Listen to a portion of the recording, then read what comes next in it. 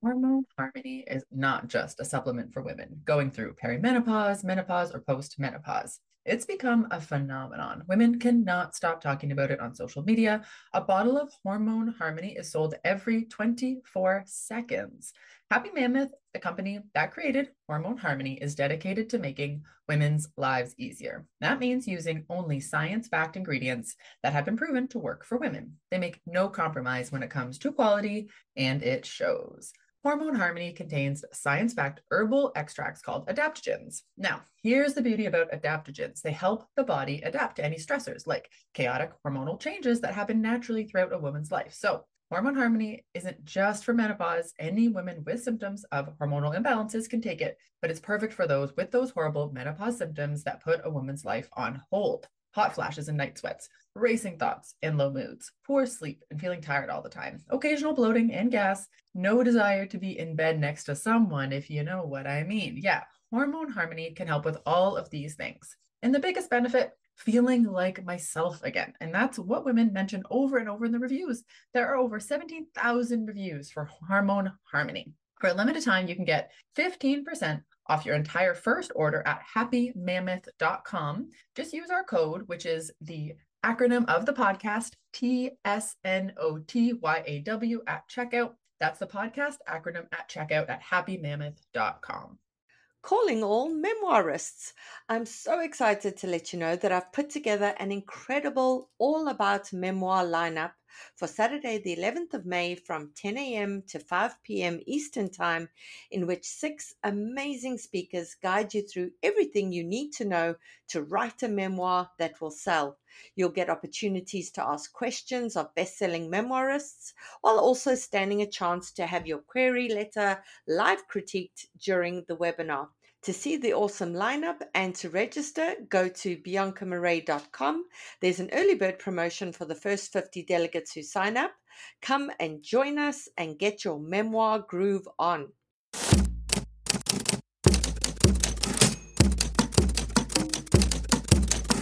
Hi there and welcome to our show, The Shit No One Tells You About Writing. I'm Bianca Marais and I'm joined by Carly Waters and Cece Lira from PS Literary Agency. Hi everyone, welcome to another Books with Hook segment. Today we have our guest agent, Emmy Nordstrom-Higdon from Westwood Creative Artists back again. They were on a week or so ago where they discussed the submissions without the authors on the podcast. And today they're back joining us with two guests, Tyler and Vicky, who will be joining us to discuss their queries. So as per usual, let us mosey on in. Tyler, welcome to the show. It's so wonderful to have you joining us. Hello, thank you for having me. Yeah, absolutely. Will you begin by reading us your query letter? Yes. Dear guest agent, my novel Super Ballsy is a 37,000-word contemporary middle grade about a disabled 8th grader with cerebral palsy who wants to get back at his school bully the only way he knows how, the school-wide dodgeball tournament. It's Ryan O'Connell's special meets the amazing Edie Eckert by Rosie Jones. Preston's cerebral palsy left him feeling isolated and kept him from reaching out to most of his classmates. He had one friend at school, but his one friend has moved away, and with only Miles left to torment him, he feels like he has to do something drastic. He's able to walk in a slow, jerky, unsteady pace that no one would call athletic, and he knows he can't do it alone. So now he has to win friends and influence people to create a winning team in his dreaded PE class to make sure Miles won't win the dodgeball tournament again this year, all the while falling in love with his new best friend, Eric. Tyler Darnell is a teacher and writer in Houston, Texas, where he also studied English and creative writing. He was born with cerebral palsy and lived much of his young life in leg braces.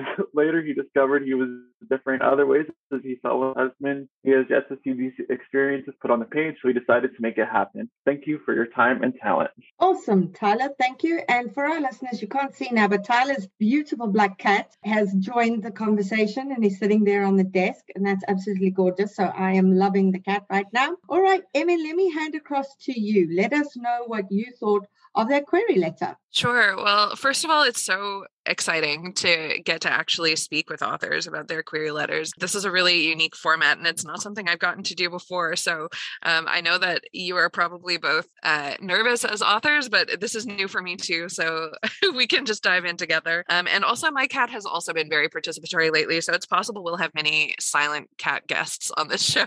I love the concept of this book. I was really excited to see the query because I represent a lot of authors who have chronic illness and disabilities. And it's really something that's still a struggle to encourage editors to acquire is disability representation and illness representation in books. And it's just always so exciting for me when authors are writing those stories because there's really a gap in the market and in representation that way, both for children, but also in adult novels. So I am super excited about the concept of this book. My first comment on the book itself is just that it's a little bit short. 37,000 words is a little on the short side for middle grade. I wouldn't say it's totally unacceptable, but if it's possible to bump it up to like 40,000 by the time that you're actually querying it, Tyler, I think that that would be like a nice round number to start off with. It also gives you a little bit of space when your agent, your eventual agent, or your eventual editor start digging their claws in and asking you to trim stuff. It gives you a little more space to play with. So that was my first kind of impression. The other is that I love that the title is catchy and that it's short and that it like really gets across the vibe of what I think you're going for with this book, but it is a little bit gendered. And I wonder if that's something that, I don't know if it's something that would bother me or not if I saw it in my inbox, because it is a masculine main character. So I don't know that it's a huge problem, but it's just something to consider as you're sending it out. Definitely in terms of sensitivity issues, I would say that middle grade and young adult editors are like miles beyond where adult editors are in terms of their level of consideration of those sorts of things. And so it might just be something that could be polarizing unintentionally. So that's one thing to consider. I loved the format of this query letter, though. It's short, it's quick, it gives you all the information that you need. The one thing that I will say is that you introduce Miles partway through the paragraph without telling us who that name applies to. So I would say that like specifying who Miles is, you know, and I know because I've read the sample, but I wasn't sure when I first read the paragraph about the summary of the book. And then the other thing that I would add is that your comps are fantastic, but I would love to know why you picked them. So tell me like what it is about Special and about The Amazing Eddie Eckhart that apply to your book. Is it the writing? Is it the characters? Is it the themes? I would just love to know why it is that you picked those. And your bio is perfect. I giggled. I loved it. I always tell people to tell me about their pets. So if you have a cat, I would throw them in there too. But I think that it's a very like concise and appropriate way to introduce yourself in your letter. So I thought that this was a pretty strong letter overall. Can I ask a question there, Emmy? So yeah, please. Tyler wrote about himself in the third person as opposed to in the first person. I've actually never seen that done in a query letter. So is that like quite usual and it's just not something I've seen, or is it something both, you recommend or not? You don't mind either way? I don't mind either way. I mean, I think that I would change it to first person if it were me, but I also think that like if you're signing your letter, we're going to know it's you anyway. And it's definitely something I've seen in query letters before. I feel like sometimes people like it almost reads more like a book jacket that way, or people like to make it feel as though it's like a little more like it's easier to pitch yourself if you're not writing in first person sometimes. So I think that's why that happens, but it's not something that threw me off, at least while I was reading it. Perhaps an exercise for our listeners is, when it comes to that author bio paragraph, write it in the third person. Yes.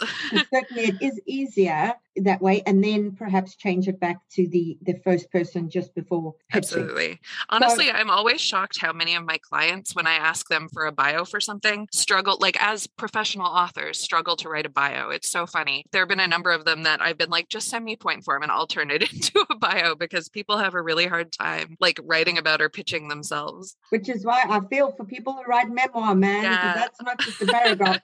That's a whole damn book. Okay, exactly. So before we move on to those pages, Tyler, do you have any questions for Emmy or myself? Yeah, I have had some traction. Like I did a queer kidlit mentorship with Jen Reeves. Mm-hmm. I've gotten like some Highlights Foundation scholarships for certain things. Should I mention that in my query letter as well? Yeah, absolutely. You can either throw that in your bio, or if it's specific to the book, you could put it in your first paragraph, but I would say it's probably most appropriate in the bio. Like maybe right after where you write about what you studied. any accomplishments that people have. If you have like, even if you have, I always tell people, like, if you have any kind of bylines or past experience, it just helps agents and editors kind of know that you have that kind of experience, that you've worked with some feedback before, that like you've gotten some recognition, and that you've also been like out in the writing community a little bit. I think that's always helpful to know. I had a question a little bit about the title. You mentioned it could be read as gendered. In my writing of the book, it was more of a misnomer. I know. And I love that it refers, like, because it refers to the dodgeball, I'm guessing, like the sort of like the spunk of the character and the dodgeball. Is that what you were getting at with the title? Well, it's also a misnomer for cerebral palsy because nobody knows how to say it. Totally. And I like, that's why I say I'm sort of mixed on it, because I like it. I like that it has all those layers. So I don't know. I don't think it would upset me if I read it in my inbox. It's just something, I guess, to have in the back of your mind. But I do like it. So I'm sort of, I'm on the fence about it. It's just something to think about, I think.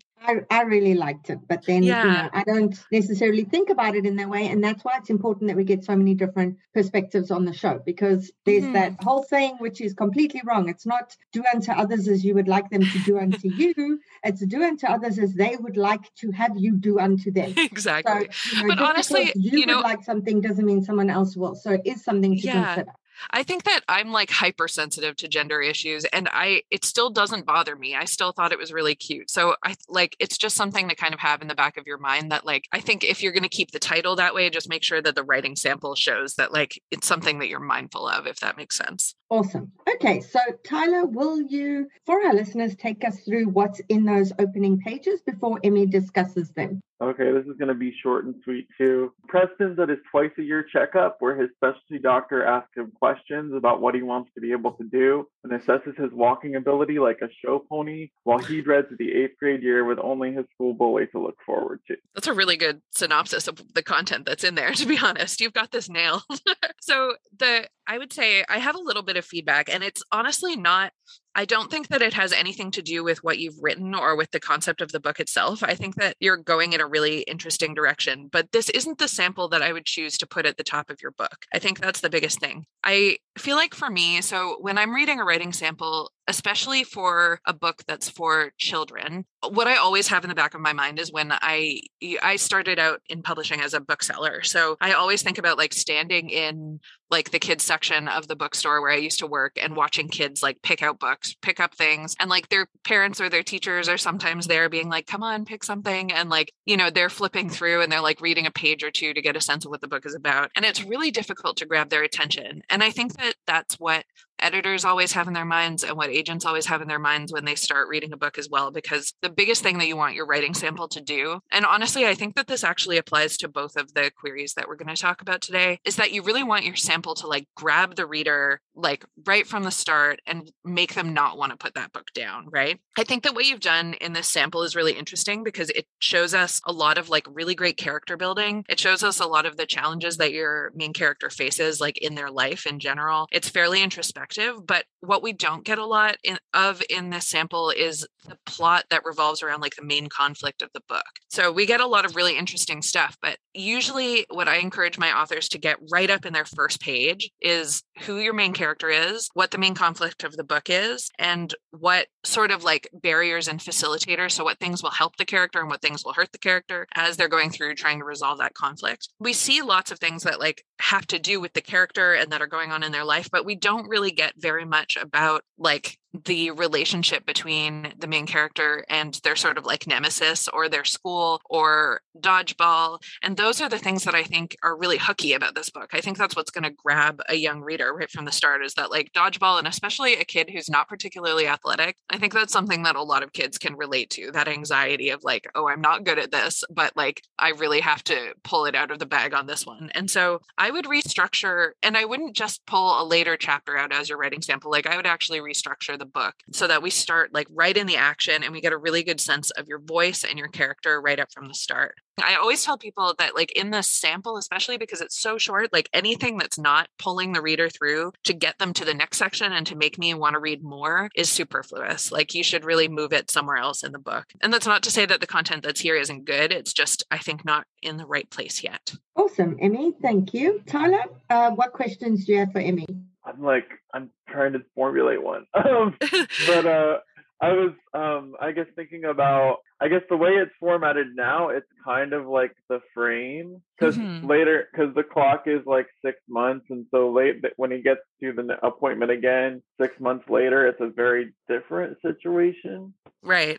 I guess I would worry less about chronology and more about the pacing. That would be my advice to you as you're thinking about where to put the events in the book, because we can always encounter, like I think that the ticking clock is good in the sense that like you have the 2 appointments, but I feel like they don't actually have to be evenly spaced necessarily within the book itself. So I would consider like where you might be able to move sections so that we can start like really in the action of the story. And I think that will ultimately help a reader to like feel immersed and feel emotionally connected to your character too. Because I feel like what happens a lot in books that are issue driven is that sometimes, and it's happening a little bit here, is that sometimes we want to write books to speak to, the reader that doesn't normally get spoken to, right? We want to see them see themselves reflected for maybe the first time in a book. But what can sometimes happen and what can sometimes hurt your sales, which ultimately will hurt the chances of the book getting into the hands of those kids, is that if we lead with difference, then other readers will sometimes feel alienated. So we want to really make sure that like the story is front and center right in the beginning, and then we can dig into all of those issues later once the reader is kind of invested in the story and invested in the character and already finding ways that they can relate to them even though they're different from them. Great point there, Emmy. And also in terms of your structural framing, I would much rather focus on things like inciting incident, key event, where the similarities are, so that the reader immediately identifies with the character in what are the things that, like you said, all kids, well, not all kids, a lot of kids. I could certainly relate to being the crappy kid at sports and being there and being highly stressed out about it, etc. So 100% agree. Start with something super compelling. Start with something dramatic and show us this character out of their depths, because any kid can relate to that. There'll be some instance in their life where they felt stupid or whatever and like they couldn't measure up. And you want to show conflict in that opening chapter, internal and external conflict. So I feel like everything Emmy has suggested is an excellent entry point, because we see the character's anxiety. We see this external conflict with this other character. We see all of this playing out, and kids reading it immediately go, I can identify with that. And then you can have your first chapter like be the second or the third chapter, so it's not, don't worry about the framing of it of the 6 months exactly. Structurally, you more want to focus on those other things. Overall, though, I really hope that you find a great home for this book, because I think that the story is really, really cool. I think it's something that I think that especially being a person who I have disabilities and chronic illness, and I've been an athlete since I was extremely young. I've loved sports and I'm not great at them, but I think they're super fun. And I think that that's something that people don't think about with disabled kids or with disabled people in general. I think when they think of, sick or disabled kids playing sports, they think of sad, tragic, documentaries about kids overcoming obstacles, or they think superhuman Paralympian kind of. And I love the day-to-day life of this kid just being you know what, this bully sucks and I'm going to beat them at dodgeball. I love that. So I think that you have a really, I think you have a gem on your hands here. I think it just needs a little bit of polishing to really bring that out. Awesome. Emmy, thank you so much. Tyler, while you have Emmy here, are there any other questions that you have that may not even relate to your query, to publishing in general, anything before we move on to Vicky? I know I'm putting you on the spot. Sorry. Yeah, I think I asked all my questions. I just rate your time. This was kind of a shot in the dark. So the fact that I got some feedback is really helpful. Thank you. No, this is so awesome. And I marked up your query with comments in in Word, so you can go through and read some more detailed feedback. And also if after that you want to get in touch, if you have other questions that come up down the line, you're more than welcome to always, my DMs are always open on Twitter, or you can always connect with me through Bianca too. Awesome. Thanks so much, Emmy. And remember, for our Ko-fi supporters, those marked up query letters will be on our Ko-fi platform. So for those who support us monthly, will have access to both of Emmy's letters. Those who support us as a once-off will have access to one of her sort of marked up query letters. And these are hugely helpful. Not everyone learns by listening. I know for me, I struggle with that. I'm someone who learns by looking at something and reading it and seeing how someone's taken it apart, perhaps, and put it back together. So for those of you who learn the same way, that's a great opportunity for you to access that information. Thank you so much, Tyler. I'm giggling, Bianca, because that's where people will get the like unfiltered, I did this at 8:00 at night, like picky comments too.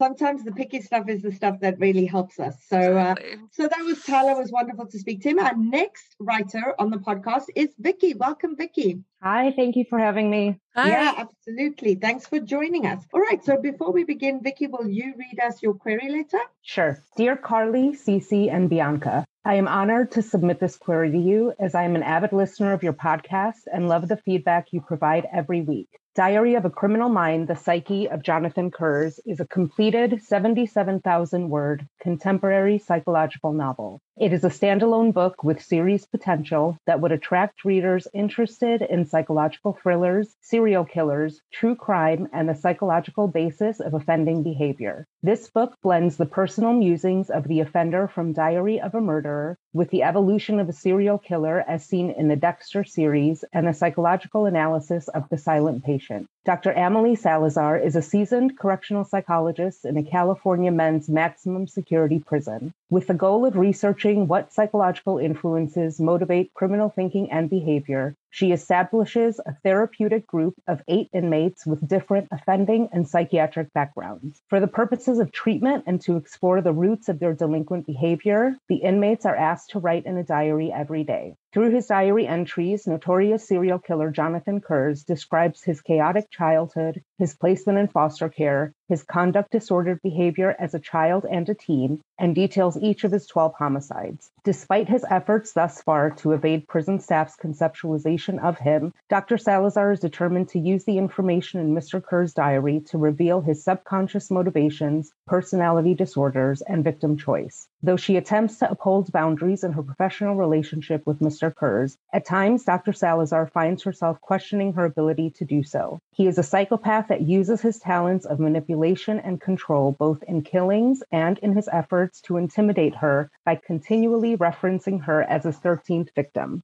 Dr. Salazar must now figure out how to utilize her skills to explore his psyche without shattering it and possibly fulfilling his ominous prophecy. I am a forensic psychologist and first-time author. For almost 20 years, I have evaluated and counseled inmates with varying criminal and psychiatric histories. I've always aspired to write of the dynamic individuals and experiences I have encountered throughout my career and share it with others. Though this is a fictional story, some elements of this manuscript are based loosely on individuals with whom I've worked in the past. Below you will find the first 5 pages of the manuscript. Thank you very much for your time and consideration. I would greatly appreciate any feedback or thoughts you may have and look forward to hearing from you. Sincerely, Vicky. Awesome, Vicky. Thank you. And you know what? Off the top of my head, I can think of about 10 thriller writers who would be desperate to reach out to you as a resource for their research in their own work. I've long been thinking about trying to set up a resource for writers where there are experts in various fields who register on the platform and writers can reach out to them to ask questions, but I don't have the time for that. So if any of you like this idea, please run with that. But you know what? I've actually done an event like that. The Nebula Awards in the US do it for science fiction writers, and it's so much fun. I did it as like an agent / I have a PhD in social work, so authors could jump in and ask me questions about like either of those things, and it was a blast. So if ever you do that, Vicky, you should do it because it's super fun to do. I would totally be into it. I would love People that. have such weird questions. It's so much fun. and you would be mentioned in tons of acknowledgements of well-known authors' books. True. And it's a great way to make contact so that down the line, when you need them to blurb your book, you reach out and go, remember how you picked my brain for your book. That's neither here nor there. Okay. Emmy, why don't you let us know what you think of the credit? Yeah. Well, I mean, first of all, I think that, you bring such an interesting perspective to this genre because it's obviously an incredibly popular genre of book, but there aren't a lot of people who have, like firsthand experience within the industry of like, I would say like the prison industrial system overall who have written like about their experiences. And so I think that that's something that you really, really bring to this book. First of all, I think that's very cool. The thing that I will say is that this is a super long query. And I know that you're not sometimes I get queries that are super, super long. And I'm like, oh, this is a problem overall because this is like 120,000 word manuscript. manuscript, like you just are having trouble cutting, but your writing is super concise in the book. So I know that you can do it. So I think you just need to have more confidence in your project. Honestly, I feel like your intro is great. Your personalization is great. But once we get into the actual query itself, it feels like you're trying to tell me everything there is to possibly know. And you just need to like tighten that up a bit, because a lot of it comes through in your writing sample anyway. And some of it is just stuff that like I would, as you read further, you're going to get more of the plot line of the book and sort of like what happens. So I would like boil this down to essentials, like who's your main character, who are your the one thing that I was a little bit confused by once I got to the writing sample is who the point of view character was and kind of what the format was going to be. Because of the diaries, I was like, are there going to be like epistolic elements to this book, or is it going to be like a traditional format? And I wasn't sure, like as I was reading the query and even as I was reading the sample, because there's no way to cram all of that into a short writing sample, right? So that's something that might be helpful to mention in the letter itself. Backtracking a little bit, I think that your title is long. I think that you need something that's like, you could either like cut it in half, just pick one or the other, or you could pick something that's like a little bit shorter and snappier. But I had trouble picturing it on a cover for a novel, especially because like so many thrillers are marketed, especially these days, as like sort of mass market. So you're looking at like a smaller format of book. And I just wanted there to be something that like really captured the mood of this book. But as I was reading your description, I was like, is this meant to be more nonfiction? Is it meant to be more fiction? And I think part of my confusion was because most nonfiction books have like really long titles with subtitles and things like that. So I think giving it like a really tight title would make it stand out a little bit more. And then the other thing was I loved your comps, but I wanted you to give me a little bit more information about, like, just in case if people haven't seen the TV show, because you called it the Dexter series. I was like, are there books involved in that too? So just make sure that you can always just call it like the award-winning television show Dexter or whatever, and give us the authors of the books too, just to be a little bit more specific. In terms of your genre, this is something that people do all the time, is describe really, really well what the content of the book is, but you haven't given us a precise enough genre. So think about where, when you're saying like it's a completed 77,000 word, perfect, and even the standalone series potential is great, but when you're saying contemporary psychological, that's not like a marker that you would see on a bookshelf. So try and think, like, if you went into Barnes and Noble or Chapters or whatever you have locally, like what shelf would that sit on? And give us that genre, because that'll give us even more information about kind of what other kinds of authors you like, what kinds of books you can see like sitting on the shelf next to this one. And other than that, I mean, I thought that the summary and all of that was good. It was just too much. So like tighten it up, give us just the essentials, and be mindful of your audience too, who you can really assume that they're like very well read. So make sure that you are using like the most updated kind of language and jargon through there. And I can use some more specific feedback in comments on the page as well. So also Bianca's Ko-fi readers will see all of those, because I could go on and on just because there's a lot of content here. And the other thing that I would add is if you've done any kind of like consultation or sensitivity work on the book, because I love that you're writing from your work experience, but because one of the point of view characters has had like a pretty, like, it's an intense, the especially the sort of our like antagonist protagonist, Jonathan is like he's had a complex life. And so if those aren't your experiences, have you done any like interviewing or sensitivity reading, or do you plan to, with people who have shared experiences with that character? It just shows that you're being proactive if you have, and if you haven't yet, like if you don't have the resources to do that on your own, like you can always note in your query letter that that's something you would be interested in doing or that you plan to do down the line. And I think that will really enrich kind of, I always find myself asking like, why do people want to tell this story? And I think for you, because you have a personal connection, like that why is sort of there, but I'd like to see it go like a little bit further, if that makes sense. Just a bit more on that, so I've recently finished a novel that includes a transgender character. And so my agency got me one brilliant transgender reader, and then I paid another one myself to do that. So that's luckily because I had the resources for that. But if you don't, you can put in the query letter it's something you would like to have done, and you hope that the agency can enable you to do that. Yeah. And some publishers will assist with that too, like even if you're not able to do it before you go on submission. But I personally don't have a problem with people writing characters outside of like their lived experience. We're all artists, I think it's very limiting to think you can only write, what you personally have. I think that's very like, it feels catastrophic to a lot of authors to think like, oh, if I've led a quiet life of my own, I can't write anything that's not that. And that's not, I don't think that's true, but I think it's just about being, approaching it responsibly and demonstrating that you're like excited about that process and not kind of just plowing through. But I think that especially because you have all of this professional experience, like it's such an interesting approach to take to the book. And I think it's something that readers would be excited about too. I think a lot of, it is a very saturated market. So whatever it is that makes your book stand out and really unique, I think readers get really excited about that. And just one last thing before we open it to you, Vicky, for questions is I think something that you kind of buried there was the thing that I was super fascinated about, where it's like he insists she's going to be his, 13th victim? How did you word that again? Just remind me, Vicky. That he attempts to intimidate her by referencing her as his 13th victim. I feel like that is something that should be quite high up in the query letter. I don't think that's something that should be buried. So when you're figuring out what to take out and what to keep, that's something you definitely want to keep, and you definitely want to move it even higher up. Okay, so what questions do you have for Emmy, Vicky? Thank you so much. For my cat, who is now inviting himself in to help.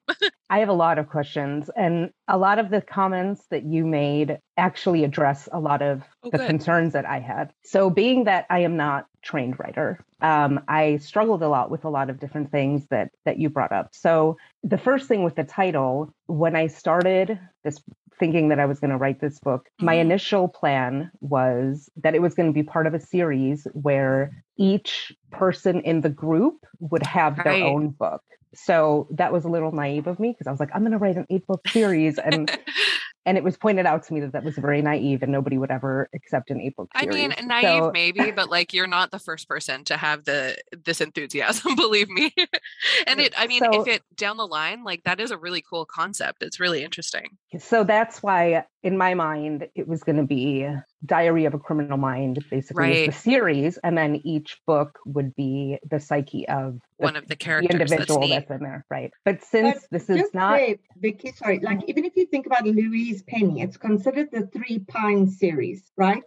Because that's where it takes place. So remember that where this takes place, that could become the name of the series. It doesn't have to be stated in the title. A series name tends to become organic and it gets known as something else. So, you don't have to be worrying about that just yet. Mm-hmm.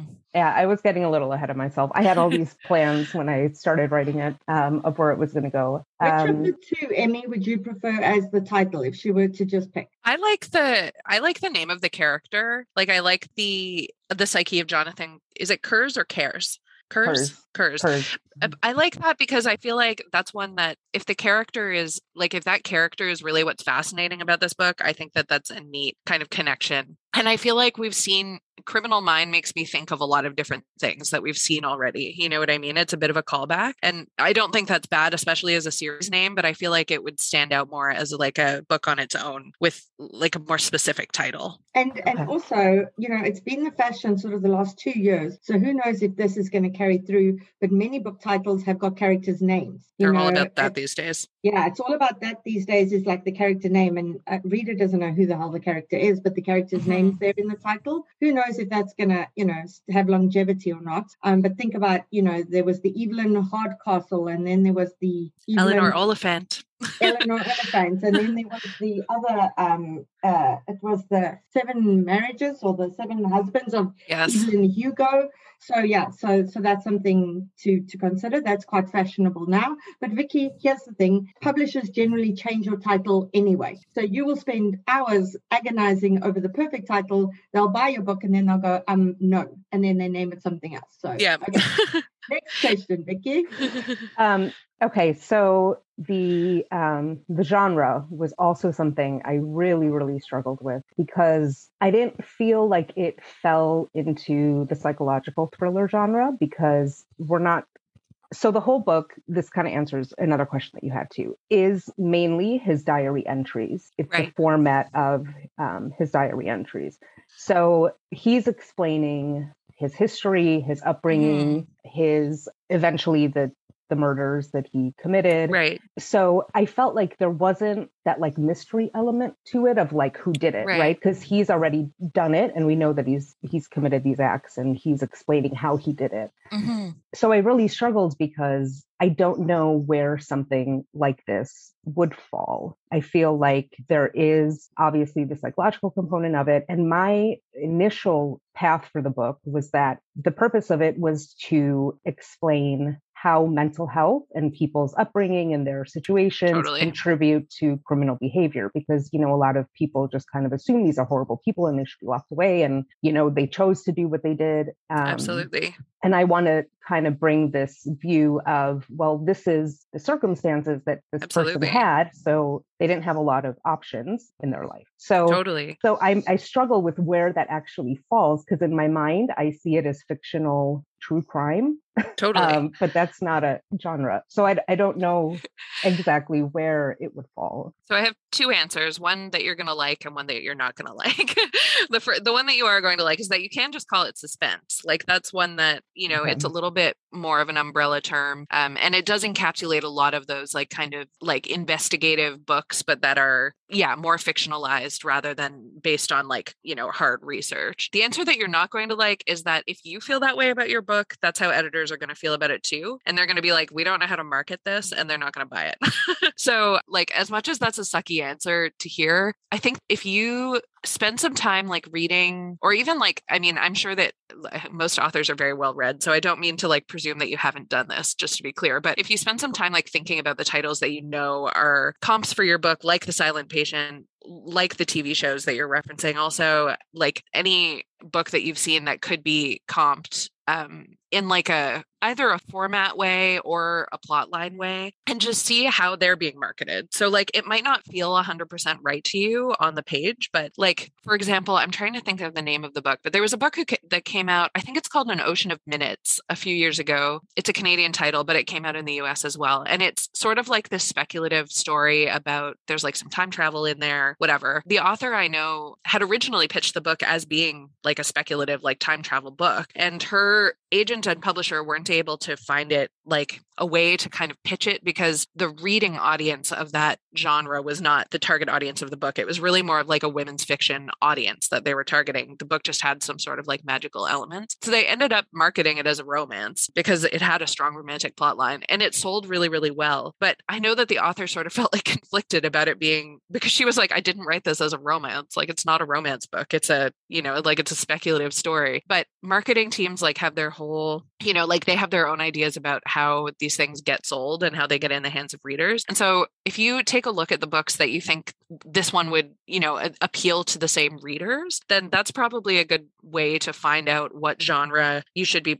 sort of pitching it as. And also there may be genre conventions within those books that you should consider integrating into your book. So like the epistolic elements are really, really cool. But if the books that you're reading are all sort of like alternate point of views, like alternating back and forth, then maybe make sure that you have that kind of balance so that when a reader picks it up, it won't feel like something that's coming totally out of left field. I hope that's helpful, even if it's a sort of discouraging answer to hear. No, but I need to hear it, you know, like this is the help that I need. This is why I'm here. I'm glad.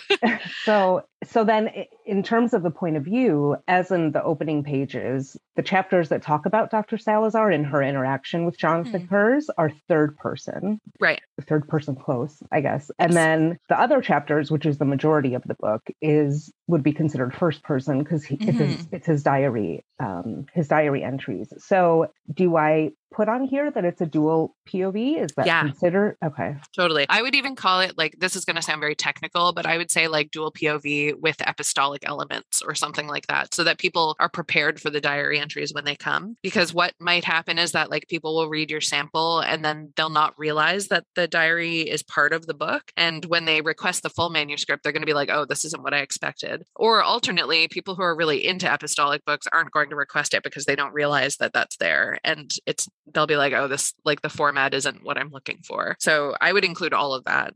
Okay.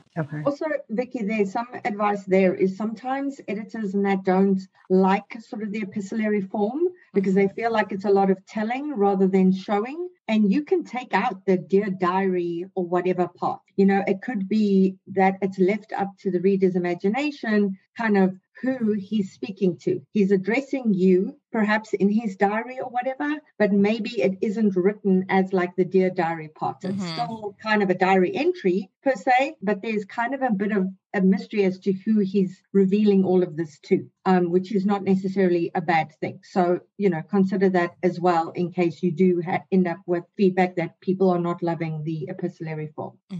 Okay. And it then, is a little bit trendy right now, though, I will say that. But as a reader myself, I don't super dig epistolary. So I like even knowing that an author would be open to different formats, I think would be a good thing. Okay. The only when I see emerging writers do it, I get a bit nervous because many of them then fall into telling story mode as opposed to showing. It becomes all exposition. It becomes this person just telling, which means there aren't scenes. There is no dialogue. There isn't action. And that's why when I hear emerging writers doing it, I'm just like, you know, keep in mind that it can't just be, these sections can't be 100% telling. It needs to be some kind of dramatization, etc. And so if you sit down to write it in this diary form, you just naturally fall into telling mode. So sometimes it's good for the writer to just forget that it's a diary entry and kind of tell it in the most interesting way, as if the character were just speaking in first person, as opposed to, you know, doing that. But you may have avoided that issue completely, Vicky. It's just something I want you to keep in mind.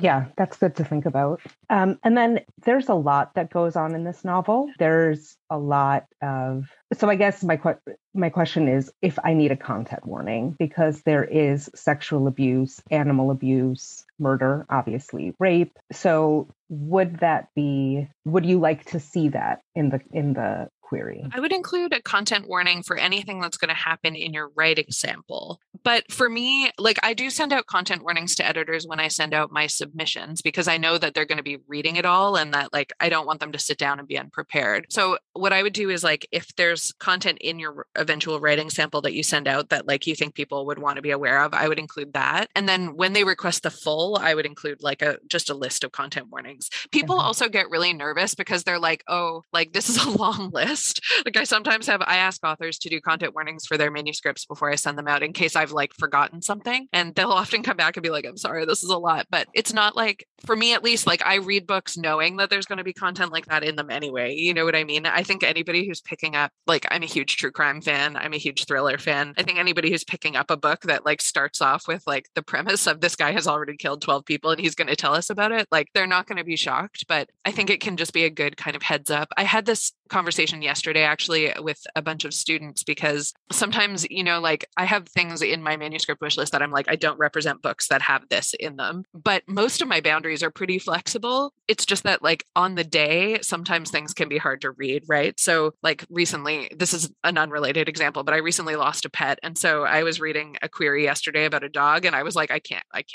do that. I'm sorry. And it's not even like I can't do it ever. It's just like, this is not the week for that, you know? So I feel like when you send the full manuscript, if you give a full list, then that at least gives people the chance to be like, okay, I'm in the right headspace to read this or I'm not. And that gives you the best chance at success, honestly, because people will read it when they're feeling good about it and when they know they can kind of like enjoy the aspects of the book that include content that might otherwise be sort of provocative.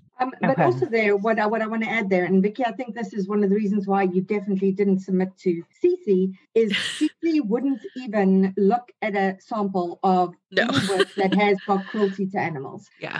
And so I feel like if the agent is not even going to want to pick up the book because of the content things, then you do need to tell them in the query letter that the novel will have this, because you don't want to waste their time and they like the book and they query and then they get to the, you know, animal cruelty part and then they're like, oh no, I'm not prepared to even represent this. That's why I would say like, because I think authors are worried sometimes that querying is like a super straightforward process. Like you have one shot and that's it. But I would say once you've requested a full manuscript, like it becomes, at least for me, like much more of a conversation with the author. So I've had authors send me emails like when I send out a full request, it's not usually very long because really all I'm saying is like, this is great. Can I see more of it? And so usually I've had authors email me back at that point and be like, I'm absolutely happy to share the full with you, but like, just so you know, like this is the content that's in this book. And I just wanted to make sure you were aware. Is that okay with you? And I've never said no, I don't think. to be honest, but it's good to kind of have that conversation at that time so that like, yeah, I don't start reading and then get halfway through and be like, oh my gosh, like I can't, you know?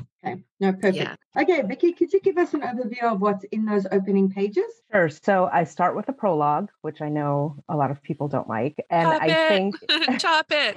Honestly, your first chapter, sorry, I'm interrupting you already, but your first chapter is so much better than your prologue. Just get rid of it for the sample. That's all I ask. Okay. So I just want to explain it. So what happens? So this prologue is a scene that happens, an important scene that happens later on in the book, but later on in the book, it's told from the perspective of Dr. Salazar. And this is Jonathan's perspective of that scene. So that's why I have it in there. But I know the prologue debate. It's just such a polarizing question. And I think honestly, like when I read your prologue, I was like, because I did read it, I was polite enough to read it, but normally I skip them. I'm not going to lie. And so when I read it, I was like, okay, this is actually like, it's because it's short, it's sweet, it's good. But the first line of your opening chapter is super strong. I much would have rather be hit with that right off the bat than the prologue. So I would say like maybe the prologue will work really well once the reader has the context, like once they know that like they're getting this dual POV and that they, there's this other scene later. But I would start like for your sample, I would just start right off the bat at chapter 1. Okay. Would you read us your opening paragraph, Vicky? The inmates were led to their cages, each escorted by 2 guards. Dr. Emily Salazar watched from the day room window as the half circle of 8 empty individual cells, or cages as they were so affectionately called, were filled. She kept her eyes on each offender and mentally recited his name, age, and committing offense as his leg irons were locked to the floor and his waist chains were cuffed to the metal stool. Charles Burns, age 47, sexual assault, serial. Darius Jones, age 43, voluntary manslaughter. Joseph Wright, age 24, first-degree murder, mass. Jose Alvarez, age 33, capital murder, gang-related. Mike Tibbley, age 42, second-degree murder. Hector Ruiz Carrillo, age 29, unlawful restraint and aggravated sexual assault. Kevin McGill, age 39, armed robbery and assault with a deadly weapon. Jonathan Kurz, age 58, first-degree murder, serial. We're going to cut out all of the names. And then you will have the perfect opening paragraph. So this again was because I of was the series, planning right? on and because throughout the book I reference some of these other people in kind of a foreshadowing way of like and that part's great. Was honestly, like I was saying to Bianca last time we chatted, I have trouble sometimes giving feedback on writing samples because I can never decide if I should do it from the point of view of a query or the point of view of the book, because those are two sort of different things. But from the point of view of a query, we want like your most, and honestly, like I think it will translate better in the book overall. I think that like bringing in this content later, much like I said to Tyler earlier, is like spot on. But the things that don't have to do with your plot in your opening, like just chop them.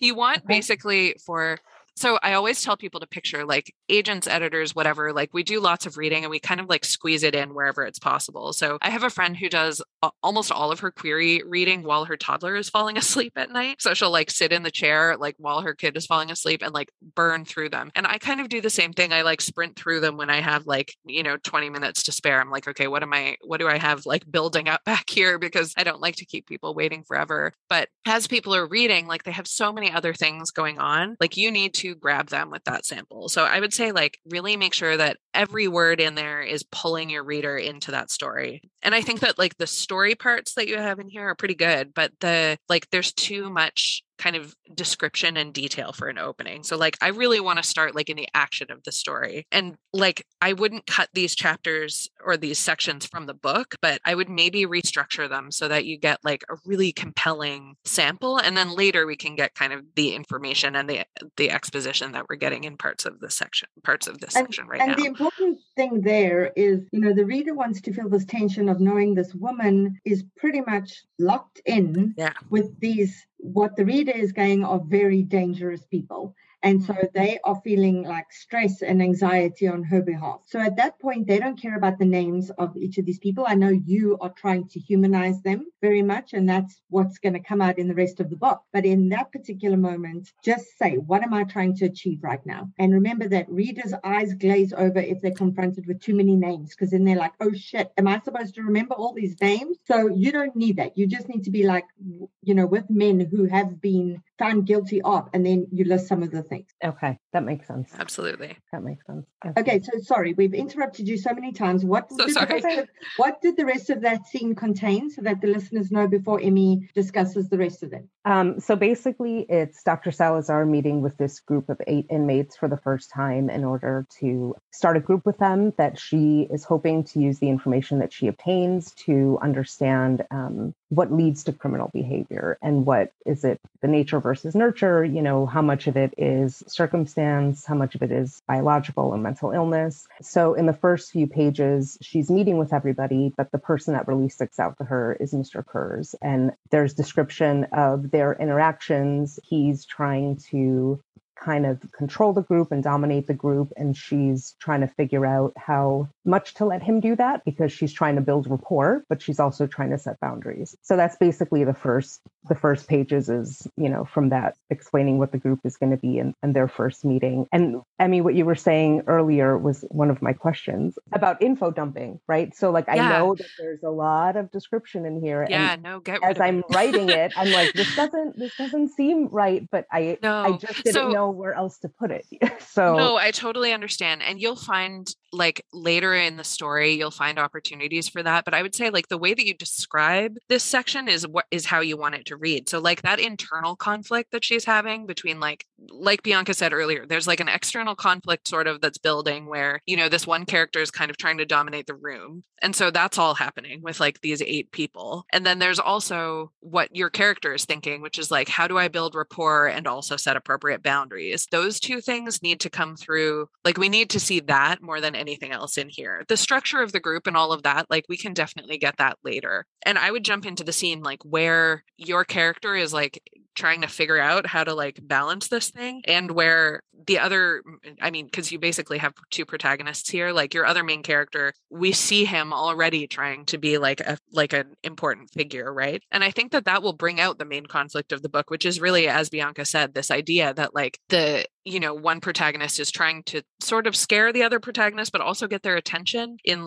kind of the only way he knows how to do, right? And that's really the interesting part of this story, is that the only way he knows how to get any kind of attention, positive or negative, is by being this scary, violent person. But we really want to see that tension, right? It might not be his first choice, but that's how he knows how to navigate the world. And so that's what I'd love to see come through, because I do think you definitely touch on it, but there's too much kind of logistics in the sample. And those can come out even in, if you were to show us the scene, it might be a little confusing, where, what's going on, but you can show the therapist in a meeting with her supervisor later being okay, so what is it that you're doing with these guys? This is a weird approach, tell me about it, or whatever. That there are loads of different ways, or she goes out to dinner later and tells her friend about this new program she's starting, or, there's lots of ways to kind of work that in. But I think that for the purposes of the sample, we really want to see the dynamics more than the structure of the story or the structure of the book. Immerse us in scene, immerse us in the power struggle between them, her inner struggle. That's what we want to see playing out. We want to be nervous for her. We want to be oh shit, is she going to be able to handle this? We want her to kind of be doubting herself and questioning herself, even as she's struggling with him for power and he's struggling. And that is where the magic in that scene is. All the other context and stuff can be explained later. It's amazing the amount of blanks readers can fill in without all that context. And here's the problem, Vicky, with you being an expert, you know all this stuff. Yeah. And so most writers, we're making shit up. And so we don't really know all this stuff, which is why we don't include it. So this is sometimes the problem when an expert writes something, because they know so much. Yeah. And those details will really, really enrich it down the line. I think it's just that right now we're getting too much of it up front. But I would it's interesting to me as well. I would say keep in mind who's reading the book as you're editing, because sort of the same as Tyler's sample, most of your readers, we know that most true crime readers and most thriller readers are women. We know that, we know what women's lives are like. They're super busy. They have families, kids, work, all kinds of responsibilities. So if you picture kind of what is going to hook I always picture like a woman like standing over her stove, like making dinner. Kids are like teenagers are like blaring music in the background. She's got like headphones in listening to an audiobook. Like, how are you going to make her care about this character that by instinct, she's probably like, oh, this dude is a bad dude, you know? So I think that showing that tension is really, really important right off the bat. So you did answer a lot of my questions. I'm and glad. So as just real quick, if I were to shorten the first paragraph, and then because the second chapter starts with his writings. Oh, in the nice. diary. Good. Yeah. So That's is perfect. it better to bring in the diary entry so that they fit into the first 5 pages? Totally. So that you get a whole. Okay. Yeah, absolutely. And like if there's a natural, you don't need to include like the whole second chapter, but if there's sort of like a natural stopping point so that people can get like a taste of both. I love it. Like it stresses me out when I read a query and it says that it has like multiple point of view, or it has like documents as part, or like illustrations as part, but I don't get to see those. I'm like, but I need to see those to know whether I like the book or not. Right. And so like in a lot of ways, it'll strengthen your query, I think, to have both kind of formats and narrators in the sample. Okay, perfect. Thank you so much. Thank you. Really appreciate this. This is great. No, it was great to read, and thank you so much for sharing your work. So, Emmy, thanks so much for joining us twice. Thank now. you. We hope to have you back again in the future. To Tyler and to Vicky, thanks for being brave enough to join us on the show. Right, so let's go to today's guest. Did you know that 70% of all books are sold online via e-commerce? If you're an author wondering how you can get some of that market share, this is for you. Hi, I'm your co-host, Carly Waters, and I'm here to tell you how writers can work on their author brand to build an audience and convert those followers into book buyers. Do you ever wonder why so many authors publish their books and later say they didn't sell as many copies as they wanted? It happens over and over, and it's all over social media. Authors really think it's a them problem, but not always. They really just weren't shown the way. And I don't want you guys to launch a book and show up at book events and have 2 people in the chairs. I have helped clients launch books to the bestseller list for over 15 years. I have now built a 6-module, 10-hour course with all my knowledge, and that will give you the craft and book business information that you won't find anywhere else. And there's an app. Over 100 of you have already joined my new course. And writer Siobhan Moore said, I'm halfway through the course and grieving that I didn't have this information sooner. There's really nowhere else to find it. Worth every penny. Thank you, Siobhan. If you want all that info and everything that will change the course of your writing career, go to carlywaters.com/course to learn more and use discount code POD15 for the month of April at checkout. That's POD, P-O-D 15 at checkout over at carlywaters.com/course. Hi, everyone. This is Cece. If you're a fan of books with hooks, then you've probably heard me use the term interiority. I often catch myself saying things like, these pages need more interiority, or the interiority here needs work. And that's because interiority is a super important element of storytelling. It's what makes books unique. But as it turns out, a lot of you have questions about what exactly is interiority and how to properly weave it into stories, which is why I'm teaching my popular Writing Interiority class in a new 2-day format. We'll meet on Thursday, June 6th at 8 p.m. via Zoom to cover all things interiority, including the difference between interiority and emotions, how interiority is different from telling, how to leverage interiority into plot points, how to strike a balance between interiority and mystery, and more. And then we'll meet again for a live cozy Q&A session on Monday, June 10th, also at 8 p.m. via Zoom, in which you'll have the opportunity to turn your camera on if you choose. If you're interested, check out the link in my bio on Instagram, and I hope to see you there. Before we go to today's guest, this is just a reminder that we've got the virtual retreat coming up in January, the last weekend of January, and you definitely don't want to be missing out on that. For more details, go to my website, biancamarais.com, look at the courses, services, and retreats tab, and you'll find the full lineup there and the link on where to sign up for that. And also a reminder that our Ko-fi supporters get access to exclusive additional content on our Ko-fi page every Thursday. So if you would like access to that, again, look at the website, biancamarais.com, and you'll find a link there on how to become a Ko-fi supporter. As a former entertainment reporter for Newsday and the New York Daily News, today's guest has written her fair share of stories about the lives and deaths of the rich and famous. She has a master's degree in creative writing from Emerson College, and her work has been published in the Wall Street Journal, Entertainment Weekly, The Atlantic, Today.com, and elsewhere. Dava Shastri's Last Day is her first novel, and she lives in New York City. It's my pleasure to welcome Kirthana Ramisetti. Hi, so nice to be here. Thank you so much for having me.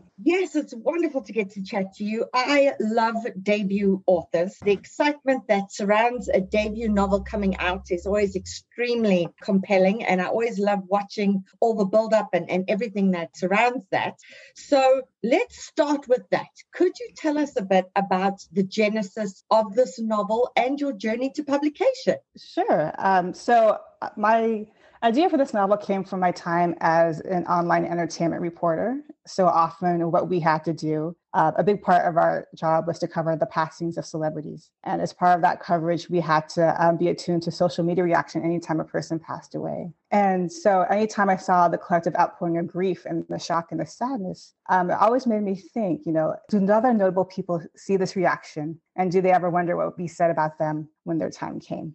So it's a little bit of an odd idea, but it kind of always stayed with me to the point that I was like, well, maybe what if there's somebody who's so obsessed with how they're perceived by their world and their legacy that they decide to do something very extreme, which is announce their death early, so they can learn what is said about them in their obituaries. And so that was the genesis for this novel. And when did you begin writing it? How long did it take you? So I've been in media for several years, and eventually I got burned out. So I decided to maybe try to figure out a different direction for myself. And so around 2018, I just thought, you know what? While I do that and go freelance, let me also try to work on a novel, because that's been my dream of mine for so long. I did get my MFA in creative writing after all. So this time when I decided to go for it, it's been my third time writing a novel in about 20 years. And so I'm like, well, if I'm going to do it this time, well, let me really go for it, in the sense that I'm going to pour into everything that I've always been interested in or preoccupied by or fascinated by. So there's music and pop culture and celebrity gossip in this novel. Also themes of family and legacy.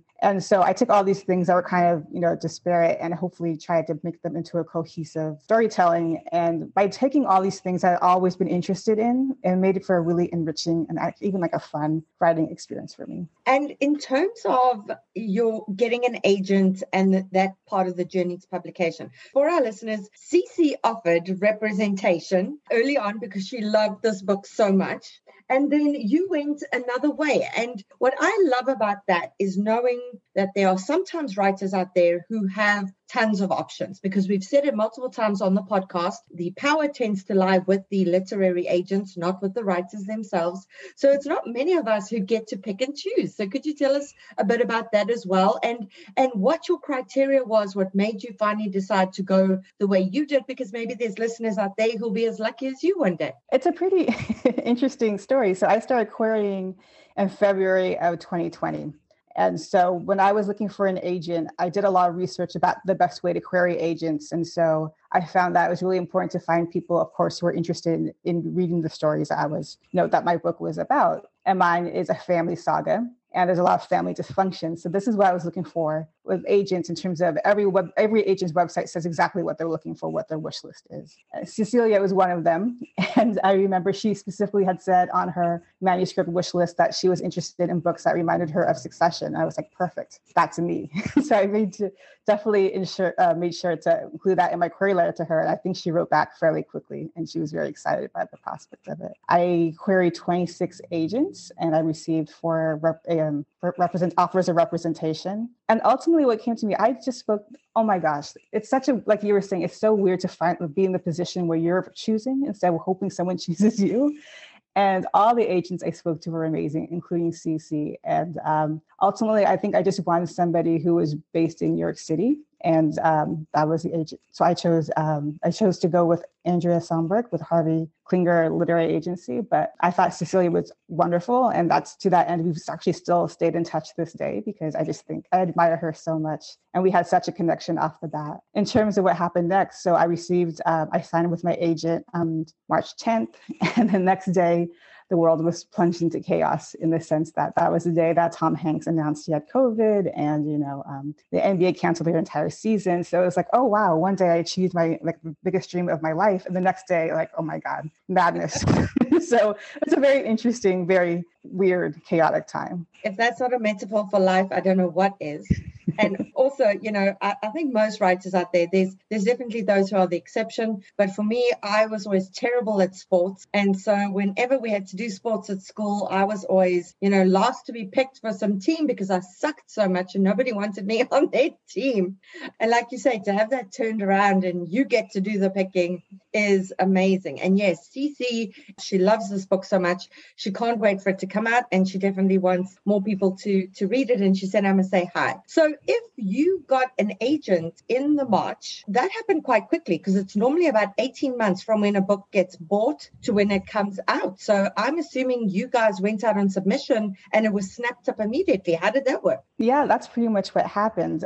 So after I signed with my agent, she thought, well, the world is kind of crazy right now. Everybody was transitioning to working from home and Zooms and everything. So she's like, let's just wait a week and then we'll go out on submission. So we waited a week. And then by the end of the first week we went out on submission, we had an editor who reached out and said she was interested. So another week passed. And then on April 1st, she made an offer, a preempt. So that's how fast it turned out to be, which is, again, crazy. And I think it worked in your favor that they were all kind of at home then, because I feel like after a year and a half or 2 years of them being at home, it's highly problematic. They're overworked. They're completely stressed. And I feel like this book that all takes place pretty much on this island, it's kind of claustrophobic. There's this claustrophobic feel to it because everybody's stuck on this island together. And I feel like editors were reading it and they were like, yeah, I'm starting to be able to relate to how this is going to feel.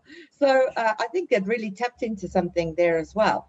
Now, there are two elements of craft that I want to discuss with you because you've done them so incredibly well. And I know you listen to the podcast and we like picking people's brains about how they did something well. So one of the things that I want to discuss is you introduced a lot of characters very quickly. Talk us through like how many, I know that Dava is the main character, but you have this whole ensemble cast. So let's talk through how many characters there are in the family who are there with her at the home. Sure. So there's Dava herself, of course, and then her 4 children. RV is the eldest, followed by Sita, Kali, and Rev.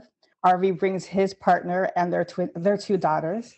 Sita brings her husband and her twin sons, and then Kali comes by herself, and Rev brings his fiance, Sandy. So overall, that's a lot of people, about 10, 11 people, which was a lot of people to introduce into a story fairly quickly. And it was definitely one of the challenges in writing this. I know you love to talk a lot on the podcast about pantsing versus plotting. So for me, what really made a difference, I've written 2 novels before this that didn't go anywhere, and I had pantsed them, kind of came up with it as I went along. And ultimately, they just didn't work out for a variety of reasons. But when I decided to really try to write this novel, I thought, well, if I'm going to do it, I need to do it right because it's just such a complicated story. Not only are there so many characters in it as a family saga, but also, I'm talking about the entire sweep of one woman's life. So I have to be really organized even before I write the first page. So to that end, I wrote a timeline, a chronology of events from birth to death for my main character. So I always knew exactly what was happening in any particular year in her life. I wrote a character spreadsheet where I tracked the arc. I tracked Dava's arc, but also each character's arc throughout the course of their novel, their personality, and the relationships to the other characters as well. And then I did a full outline every chapter. And so by the time I started writing, I knew exactly where the story was going. I never had any doubt about what would happen next. Because so often when you're drafting a novel, you can hit a point where I don't know where to go next with this character, or next with this plot point. And I never had that hesitation because I always had all these resources to fall back on that you created even before I started drafting. So this is how you as a writer get to know your characters and get to know where they're going, etc. But did you use certain tricks, or did you have to rewrite beginning chapters as you were introducing them to the reader? Because the reader, when they first meet characters, they're going in blind. They don't know these characters' backstories. All they know is, okay, Dava has these kids and these kids are married to whoever. How did you say to yourself, okay, this is how I am going to introduce these characters? Maybe one every few pages, a whole bunch at once. What was your approach to that? Because it worked incredibly well. I'm really glad to hear that because I definitely worked on the opening chapters the most in terms of my revisions. I always knew that I wanted the novel to start the way it does, with Dava reading her own obituary. That was always very clear in my mind. But in order to do that, it was going to be hard to introduce all the other characters. So a reader made a really great suggestion, which is like, why don't you go back in the second chapter 3 days earlier when they first arrive to the island, and have it be through the eyes of the person who's new to their surroundings, which is Rev's fiance, Sandy. This is her first time meeting the entire Shastri person.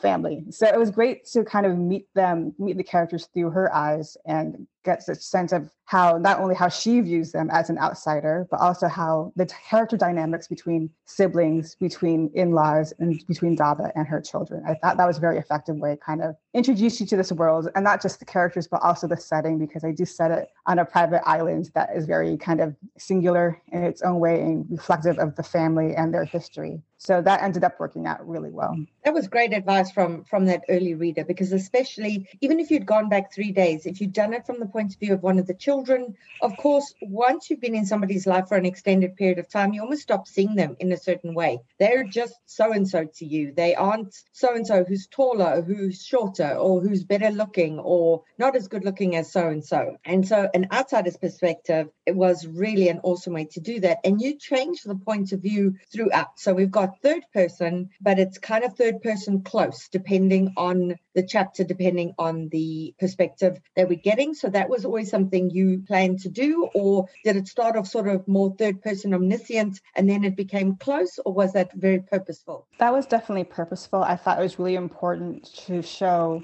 the arc of each character and their evolution, their dynamics with their mother and the other characters, and the kind of growth they go on themselves through the course of the novel. And I thought the only way to do that was to do third person close, or third person limited. So yeah, from the very beginning, and that was why, again, outlining was so important in terms of deciding, okay, this is going to be Rev's chapter, or this is going to be Dava's chapter, and trying to decide when I'm going to tell each character story. Because again, there are so many characters, and just figuring out why it's important to tell, when this event happens in this course of the novel, why is it important to tell it from this character's point of view? And so, how did you decide? Was it the character with the highest stakes? Was it the character who could reveal something you wanted revealed to the reader at that point? If you've got such a big ensemble cast, how do you decide in that scene or in that chapter whose perspective you're going to use? What was your criteria?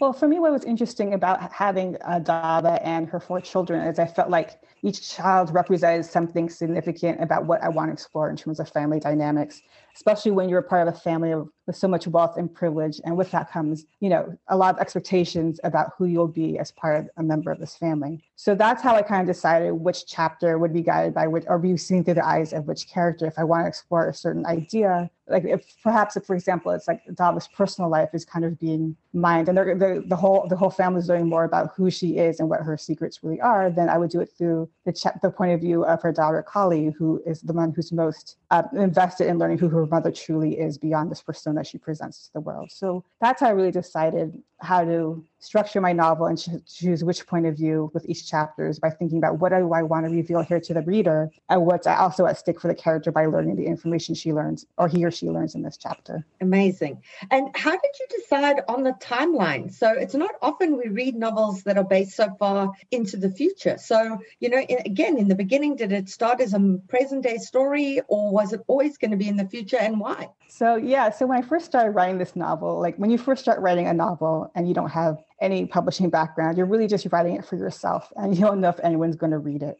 So for me, again, this was going back to like writing the novel that would make me want to keep writing it, basically. And a part of that was I wanted my main character to have the same pop culture and music references that I do, because I really love music. And if you read the novel, you'll see that there's a lot of music in this novel. So I really wanted to imbue the novel with songs and music that are important to me, that I think will also be important to my main character. And to do that, I had to set the novel 20 years ahead. So she would be a certain age at the end of her life. And then when we go back to her throughout her life, she would have the musical references that line up with the 80s and the 90s and the 2000s. And so when it came time to actually publish the book, one of the big miracles of this whole book, because I know it's unusual to have a book set 20 years in the future, but it was so important to me because the musical references in this book are so important to me. So it was very very happy that I was able to keep the timeline as is. Yeah, because nobody wants to read damn COVID stories. So people are like, yeah, let's skip ahead, man. This is great. This is great. But when you do that, okay, so this is what I love discussing with writers, because for our listeners, remember that every decision you make about your manuscript, about your novel, is one that you have to make very purposefully. There has to be a reason. If someone asks you, you have to be able to defend that reason. But then when you go one way, there are going to be other factors that you need to consider because you've gone that way. So if you're basing a story 20 years in the future, you need to understand that technology is going to be different then, the world's going to be different then. And so you have to pay way more attention to world building than if you had set the novel in the present day. So how did you get around that in terms of going, okay, well, I've now got to come up with some world building things. Like, how's the world going to look in 20 years? Yeah, that was one of the first things I realized I had to figure out immediately. Is if I really wanted to stick to my guns and have it be this kind of time frame, then I have to try to envision what the world will look like 20 years from now. And one of the ways I hoped, what I aimed to get around it is by actually setting the events on a private island away from the rest of the world. So I didn't have to address too much about what the world would be like in that day and age. I also had Dava be very not into technology. So her children also remark on how old-fashioned the house is and how limited the technology is. And that was my other way of trying to kind of skirt around the idea of trying to address what the world would be like 20 years from now. But I did do a lot of research about climate change and how they expect climate change to have an impact on the planet in the 2040s. And I did find right now the private island is actually based on a real concept of a floating island that you can actually purchase right now, or people who can afford to purchase it can purchase right now. So it's a real thing. And I did a lot of research about how it works and how they're environmentally sound and how they could potentially withstand anything that comes from the effects of climate change. So there's a lot of real world research that went into it. But in the end, I also tried to find a way where by having my characters isolated in one location away from the rest of the world, I didn't really have to address too much what the world actually looked like 20 years from now. Yeah, so there are genius ways, again, that you can work around things depending on the kind of person your character is. So that was really, really a good move to go, okay, well, the technology is going to be very different, but I don't want to date this book in terms of technology, because in 10 years, I still want people reading this and not saying, well, this is the biggest load of shit. This is not the technology we have. So to say, okay, I'm going to have a character who is not into technology, is kind of a technophobe, but also has a good reason to not want anyone else in the house to have their devices as well. So, I don't want to give too much away, but there's great ways with story and characterization to work around things that you perhaps don't want to have to deal with. Something else that I loved with what you did, and it's something that I have taught in my backstory class, is that there are really organic ways to introduce backstory, as opposed to a character just sitting down and telling all the stuff that happened in the past. So even from the beginning, you have these obituaries and you have, the media reporting on her life. And of course, that's what the media does when they report on someone's life. They sum up their marriages and the key events in their lives and the businesses they owned and the children they had, etc. And for me, that was a really smart way of organically putting in that backstory so the reader had it immediately, but that it didn't feel like some kind of info dump. Was that something that you were sort of strategically planning on doing, or was it something that was a byproduct of being able to write about such a famous person? I think a little bit of both. I think if we're going to have a character who makes this audacious move just so she can read her obituaries, we're going to have to read her obituaries and see the news coverage. And so I thought this would be, by having these short interstitials starting each chapter, it kind of gives you a glimpse of how the world is reacting to Dava's death and the perception that has held about her. And it also just gives me a chance, because all the action is so isolated in this one location, by having each chapter begin with these, whether it's a newspaper article or obituary or just a quote, it kind of lets the rest of the world in so you can see what's happening around them as they're kind of all hunkered down trying to figure out what the hell to do, because our mother just did something completely insane. Yeah. And last question that I want to ask, and this pertains to the music side of it. And what I loved was that there is an artist out there who's written this song called Dava. And there's a lot of speculation as to into why did he write a song about her? Were they having an affair? What was happening? And that immediately made me think of Carly Simon and Warren Beatty in terms of You're So Vain. So was that kind of your inspiration for that? Yeah. So for me, when I was first thinking about who Dava was and why her plan would backfire on her, because she has a certain hope of how she'll be perceived by the world in terms of her philanthropic efforts. But for the world to kind of go into a frenzy in terms of their interest in her after she, quote unquote, passes away, she has to have some juicy secrets related to her life. And I thought, well, nothing makes people more interested in other people than celebrity gossip and pop culture. So I thought it was perfect to use a song in that way, because there's so much speculation that could come out of a song like that, especially if it has the same name as this person. Like you said, there's a long, rich history of songs. I mean, we just see it right now with Taylor Swift and All Too Well, the 10-minute version that came out. There's always a lot of interest whenever a song is written about another person, and kind of the tidbits that we learn about that person and that dynamic in that relation based on what's conveyed in that song. So that's why I decided to have, since music is so important to me anyways, I just thought it made sense. If she's going to have these two biggest secrets that are revealed, I wanted one of them to be related to pop culture and music and celebrity gossip in a way. And so a pop song was a perfect vehicle for that. Yeah, and it made me think about how, I think this is why as readers, we love unreliable narrators, because every person who's ever written a song about somebody else is telling us a very short story from an unreliable narrator's perspective. You hear this love song and it's about this person who did you wrong and how they broke your heart and how awful they are. And then you sometimes wonder, well, if they got to write a song, I wonder what their version of events would be. But of course, we don't get that. We get this very unreliable narrator whose heart is broken, and we get it from their perspective. So that's always interesting. One last question before I have to let you go is I absolutely loved this cover. And the thing is that, we've been seeing lately a whole bunch of authors of color, women especially, who are bringing out books, and they're doing these weird abstract kind of things on the cover, because I don't know, it's like, do they not want to put people of color on the covers? Like, I'm trying to figure out what the hell they're trying to do with this. For some covers it works, for others it doesn't. Yours is an incredibly striking cover. Could you, for our listeners who obviously can't see it, could you just describe it to us and tell us a bit of the evolution of the cover? Sure. So the cover is Dava, the main character. She's an Indian American woman. The cover depicts her.